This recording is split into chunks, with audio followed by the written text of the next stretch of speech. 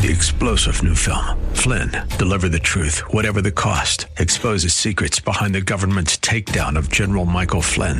Flynn knew what the intel world had been up to. He ordered the first audit of the use of contractors. This set off alarm bells. He told the truth. He was the most dangerous person for Donald Trump to hire. They had to get rid of Flynn.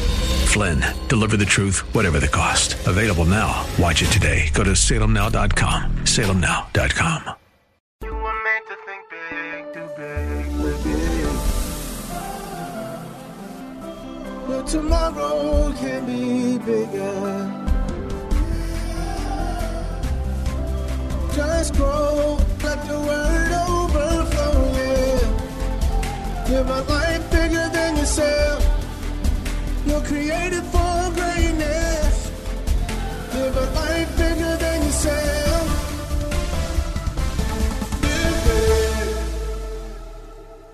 You are listening to the Live Big broadcast with Derek Greer.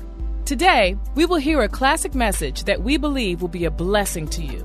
Our goal is to teach God's Word in a way that compels you to live a life that overflows and blesses others. Let's get started. Simon Peter. Most of us are aware that when Simon met Jesus, his name was Simon. And later and over time, Jesus renamed Simon. And the only time Jesus went back to calling him Simon was typically when Peter messed up. And matter of fact, that's quite a few times in the gospel. So you hear typically Jesus address him by that name again almost after every single mess up. If you remember growing up, typically mama only called you by your full name when you were in trouble. How many of y'all remember that? Yeah. So it's the same type of thing here. Peter meant rock. Simeon meant hearer or hearing. And what God wanted to do is take him for just being a hearer of the word, but becoming a doer and a rock on which people can stand and rest and become just a solid figure in his kingdom. It starts Simon Peter. Both names are used here. And what I enjoy about reading that is often when we get to a certain level of leadership or prominence, Peter, again, is the great apostle by now, and people are celebrating him around the globe. But many of us, when we reach that place, we act like we never messed up. But Peter, in his graciousness, he didn't hide the fact that he was once a Simon. Are you hearing me? That he had some Simon that he still had to deal with in his life. I want you to listen to David's transparency when it came to the same issue in Psalm chapter 40 and verse 1. It's a familiar psalm. It says, I waited patiently for the Lord. Things did not come easy for David. David was anointed to be king in his teens. He defeated Goliath, and then actually that victory only caused him problems. Saul got jealous and tried to kill him, and it wasn't until he was 30 years old that he finally entered into kingship. But that was after running. That was after, his Ziklag and all the terrible experiences. So he didn't just wake up one morning. God anointed him, and he lived happily ever after. From the time of his teens to his 30s, he was facing challenges. But David had to hang in there like the rest of us. Amen.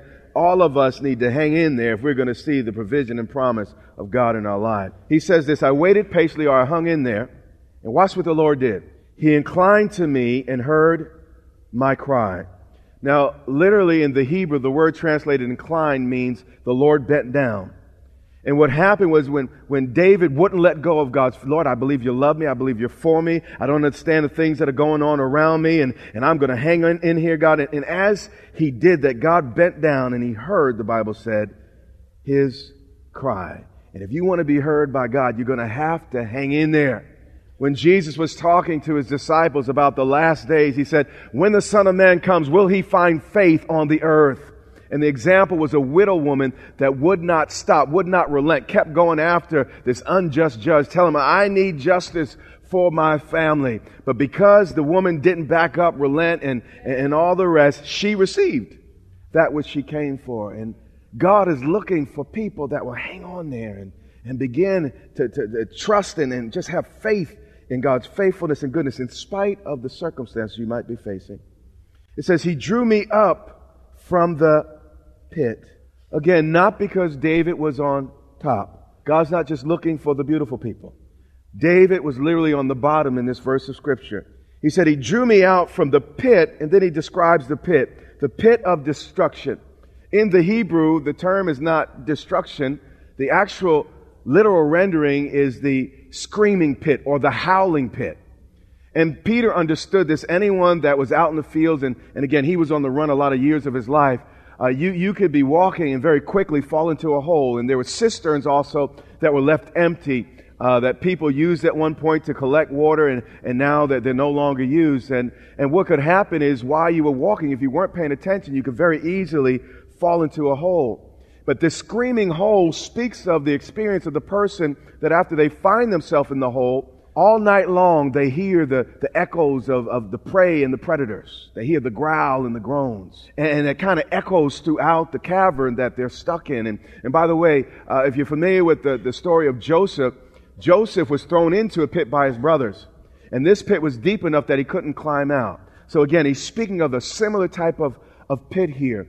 And David, he said, listen, I know from whence I've come. God, you drew me out of the pit of what? Destruction. So in the night again, he'd heal the predator and the prey. But in the daytime, he'd be in there by himself. But the wind would blow and it would sound like, it reverberate throughout the hole in the pit. And it would sound like someone was in there with him. And it could be a little nerve-wracking and upsetting. Again, you're stuck there, you're hearing things. It's just a tough place. Most people that find themselves in a pit fell in it. So you're in a pit because of a mistake, a misstep. And here he's in a place where his mistakes and his missteps and his fears have all trapped him. And the voices in his head are screaming at him and calling him all types of names, and he couldn't silence it. And he's talking about this pit. Anybody in here ever been in a pit?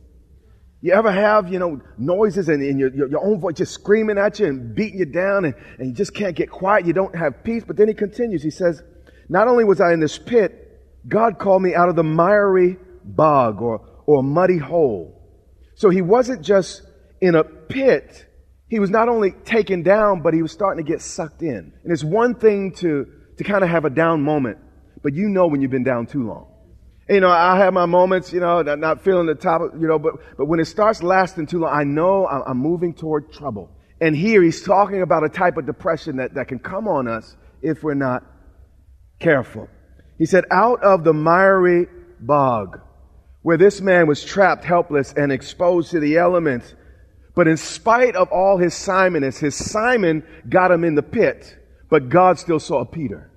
And we could be in our pit groaning, and God looks at us and sees a Peter instead of just a Simon. And then he says, and he set my feet upon a rock and made my steps secure.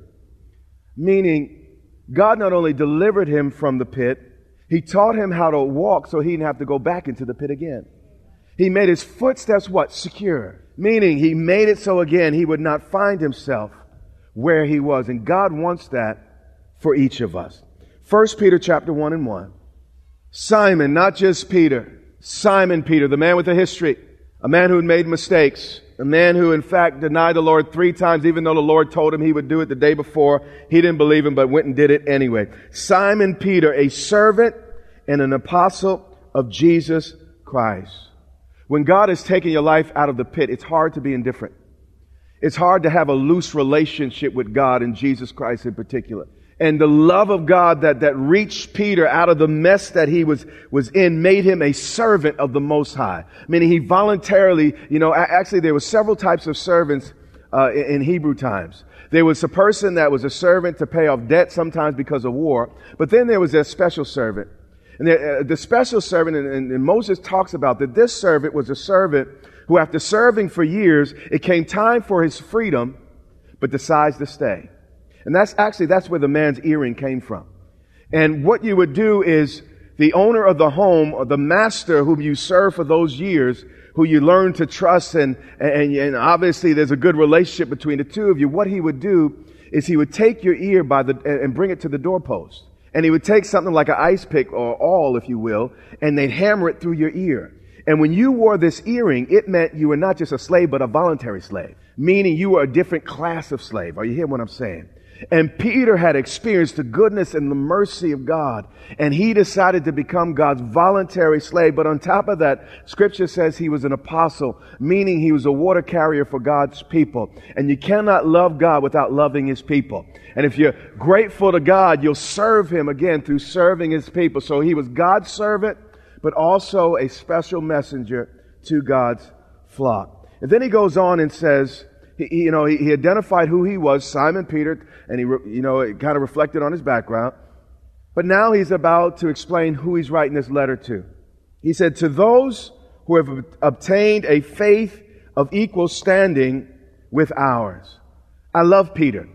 Some say Peter was the first pope. I don't buy it, and I don't really see that in Scripture.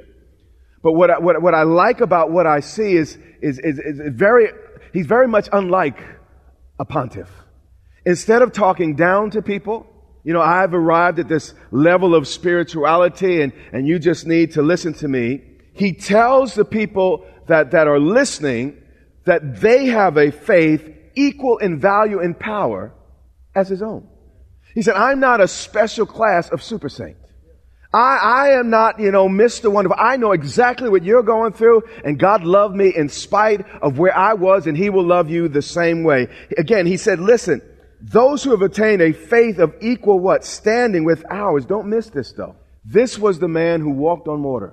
This was the man that talked with Jesus, walked with Jesus. This was the man that went up the mountain with Jesus when He was transfigured. This was the man who raised the dead. The Bible talks about that. This is the man who prayed for the sick and they recovered. This is the man who was in prison and talked with angels. This is the man who actually the power of God opens prison. Then this is the man who God does extraordinary and mighty things through. But watch what He says, lest you put him in a different class. To those who have obtained a faith of equal standing as ours. Some of us, we get just a little bit, and people got to greet you in a special way and recognize, your spirituality and your gift, and okay, I'm trying to say this politely. I used to pastor in D.C. And, in D.C., in some church, in high church, it was a super saint, but in D.C., we called him the super spook. And the super spook was the individual that, one day, that they heard God or something happened, but they spend the rest of their lives thinking they're better than, superior to everybody. They come to church to judge the church. They come to judge the pastor. They come to assess things, not to participate, not to be a blessing, not to serve, but because they got this high revelation, they are everybody's judge. They'll sit there and criticize everybody on TV, everyone that should be on TV, everyone that's not on TV, everybody on the radio. They got their favorite preachers, can't stand everybody. You understand? Everybody else except that person. And these are a very interesting group of people. But Peter did not have this attitude. What he was saying is, listen guys, you have the same access to God as I have. My access to God is no greater than yours.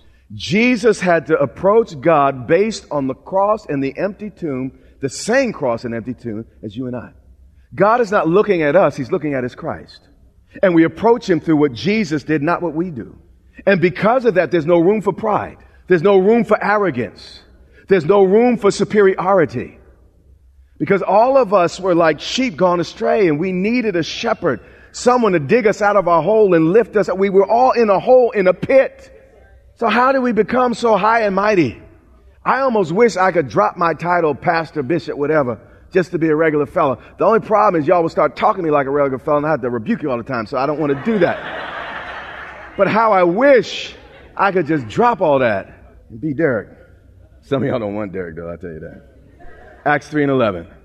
Peter made the statement, he said didactically or as a teaching and doctrinally. But I want you to see his statement in narrative form. In verse 11 it says, while he, and speaking of the he here, is the man that was born paralyzed. And you could go on and read this at home. God used Peter to heal this man, and the man clung to Peter. And it's natural to cling to people, that God used. But at some point you have to grow beyond that. He clung to Peter and John. All the people were utterly astounded, and they ran together to them in the portico called Solomon's. And when Peter saw it, when he saw how excited everybody got, he immediately corrected them. He addressed the people here. Watch what he says. Men of Israel, why do you wonder at this? Why are you so shocked that God still does miracles? We serve a living God. We serve an active God. God is not dead, so why are you so surprised? Why is there such a fight over the miraculous and the power of God? If God lives, God still does what God does, miracles. But then watch the second part. Or why do you stare at us? Peter's saying, why are you looking at me like I'm special? Why are you now going to try to put me up on a pedestal? He corrects him and said, listen, guys, this is not right. And I've used this illustration before, but I often see myself more like a soda can. You don't buy a soda for the can. You buy the soda for the content. And my job is to give you the content, and you can throw away the can if you have to when you're through, but the issue is the content. It's the glory I carry. The Bible said it's the treasure is in earthen vessels, so that the glory can be of God.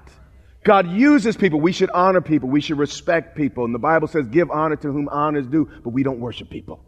Amen? He said, why are you staring at me?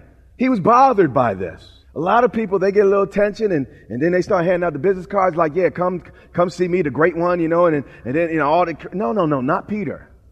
This was not the spirit of the early disciples. He said, why are you looking at me as though by our own power or piety? Because I prayed so long, or because I fasted so long, and because I am Mr. Special. No. Why are you looking at us like I did this through my own power or piety? That we somehow made this man walk. I'm no better than anyone else. I know the pit from which I was dug, Peter was saying. I know where I came from. Don't look at me like that. We need to respect people, but also remember that God that's with that person is in you. Matter of fact, if God is using a person, it's for the benefit of you. Are you hearing me? So never get caught up in all that. And then Peter goes on to explain, and he's correcting them. He said, it's not me. It's the God of Abraham. And if you didn't hear me say God, let me say it again. The God of Isaac. And if you didn't hear me say God, let me say it a third time. The God of Jacob. If you didn't hear me say God, let me say it the fourth time. The God of our fathers. He's the one that glorified his servant Jesus, whom you delivered over and denied in the presence of Pilate when he decided to release him. Did you notice how Peter got in their face? Talk about you deny the Lord. He does this all the way through verse 16, and I'm not going to read all that. We're going to pick up in verse 17, but I want you to see something about Peter. Peter realized he was forgiven. Because how could a man who betrayed the Lord 3 times start getting in other people's face about what they did unless that man has a revelation of God's forgiveness, that his sins have been put away as far as the east is from the west? And one of the reasons why a lot of preachers can't preach the word is because they're guilty. But I've been washed. You hear what I'm saying? I've been cleansed. My job is not to preach me, it's to preach Christ. Are you hearing me? So even if I'm off a few steps, the message remains the same. But I'm not going to be off a couple steps. Skip to 16. And his name, not Peter's name, not my name, not in the name of Mr. Graham, not in the name of Mr. Jakes, not in the name of Mr. Hagan, not in the no. In his name, by faith in whose name? His name has made this man strong. What made the man's name strong? Or made the man strong? The name of Jesus. How many of you in here can memorize the name of Jesus? You may not be able to memorize the scripture, but if you can memorize that name, that's above every name that can be named, you are armed and dangerous as far as the kingdom of heaven is concerned. Hebrews 13:8 says something important. You see, we have access today to the same name that Peter had access to 2,000 years ago. Nothing in heaven has changed. The only thing that changed is some folks on earth. We may not believe the name the way they believe the name, but God's name remains the same. Hebrews 13:8 says this: Jesus Christ is one way one day, another way the next day. I mean, if you approach God while he's in the wrong mood, you're in trouble. Jesus Christ, the same. Only for the first 100 years after the resurrection, or maybe for 200 years. Yesterday, today, and forever. World without end. He's saying that whatever Jesus was 2,000 years ago, he is still today. He does not change. Very, very, very important. This means the name will do the same for us as it did for Peter. if we trust it. 2 Peter 1:1. We're trying to get out of this first verse. To those who have already, past tense, obtained a faith of equal standing with ours. Once again, Peter did not have special faith. Your faith is equally as powerful and effective as his. Pay attention to this next portion of the verse. We have this standing by the righteousness of our God and Savior, Jesus Christ. In other words, it's not our own righteousness. It's the right standing given us by Jesus Christ. Let's go to 2 Corinthians chapter 5 and verse 21. We've covered this before, and we should be familiar with this passage of Scripture. And Paul is speaking by the Holy Spirit about what was accomplished at Calvary's cross and the resurrection of our Savior Jesus. He said this, for our sake, because Jesus got into a mess he couldn't get out of, because Jesus got the wrong people mad at him, because Jesus was caught weak, Only one reason Jesus went to the cross. He told Pilate, I could call a legion of angels. Don't think you got power to put me on that cross. I go to that cross for one reason, and it's for my flock. For our sake, he made him, Jesus, to be sin who knew no sin. So on Calvary's cross, when it got dark, God placed the sin of the entire human race on one man on Calvary's cross. And the innocent became guilty for all, so that the guilty could be made innocent by one. So that in him, how many of y'all are in him? How many of you know if you weren't in the boat in the day of Noah, you didn't get rescued?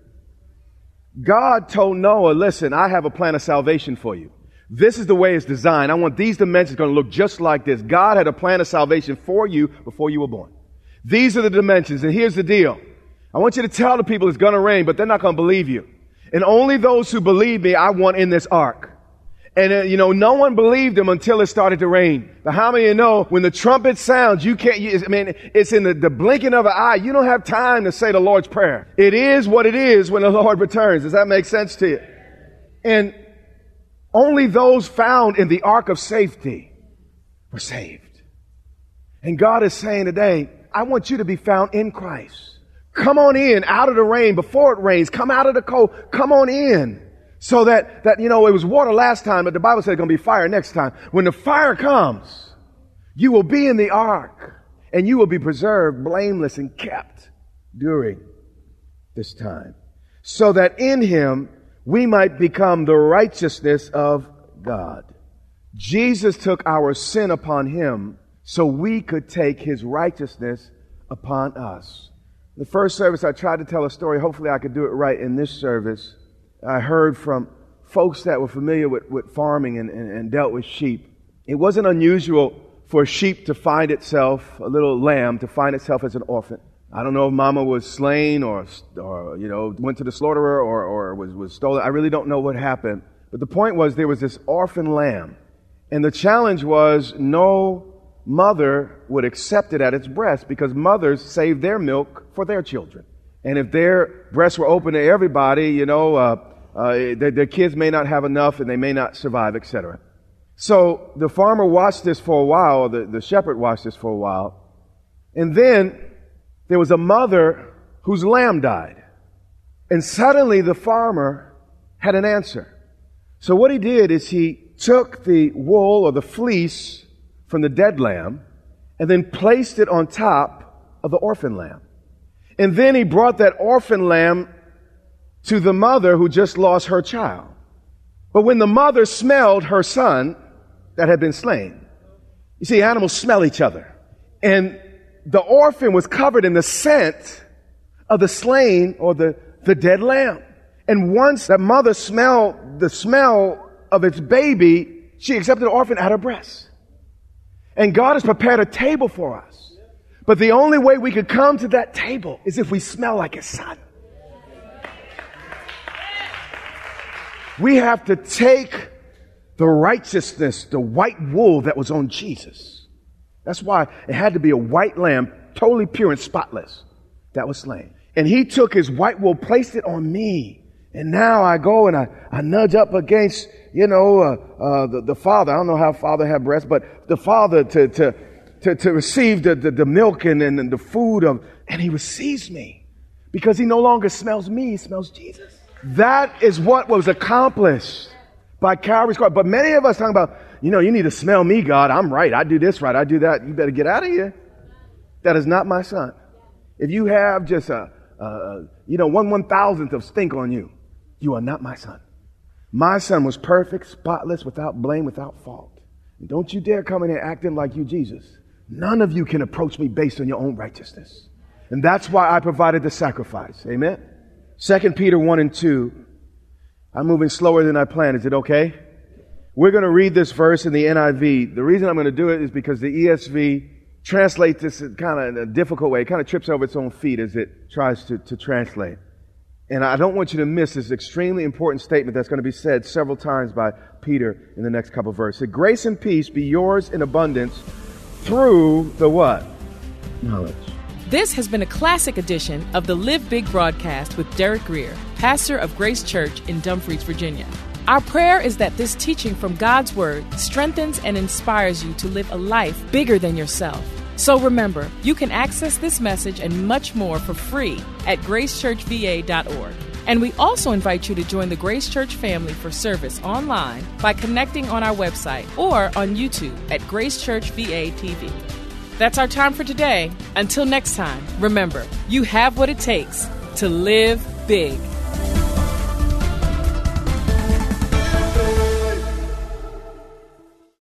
Three-star General Michael J. Flynn, head of the Pentagon Intelligence Agency, knew all the government's dirty secrets. He was one of the most respected generals in the military. Flynn knew what the intel world had been up to. He understood its funding. He ordered the first audit of the use of contractors. This set off alarm bells. The explosive new documentary, Flynn, Deliver the Truth, Whatever the Cost, uncovers the facts behind this scandal. Flynn told the truth. He was the most dangerous person for Donald Trump to hire. I find out the worst enemy that I'm going to face in my life is right here in America. They took my assessment and they wanted me to change it. And I was like, I'm not changing it. They had to get rid of Flynn. With in-depth interviews, archival footage, and never-before-seen personal records of the man behind the headlines. I just felt like I was drowning. Flynn, Deliver the Truth, Whatever the Cost. Available now. Watch it today. Go to salemnow.com. salemnow.com.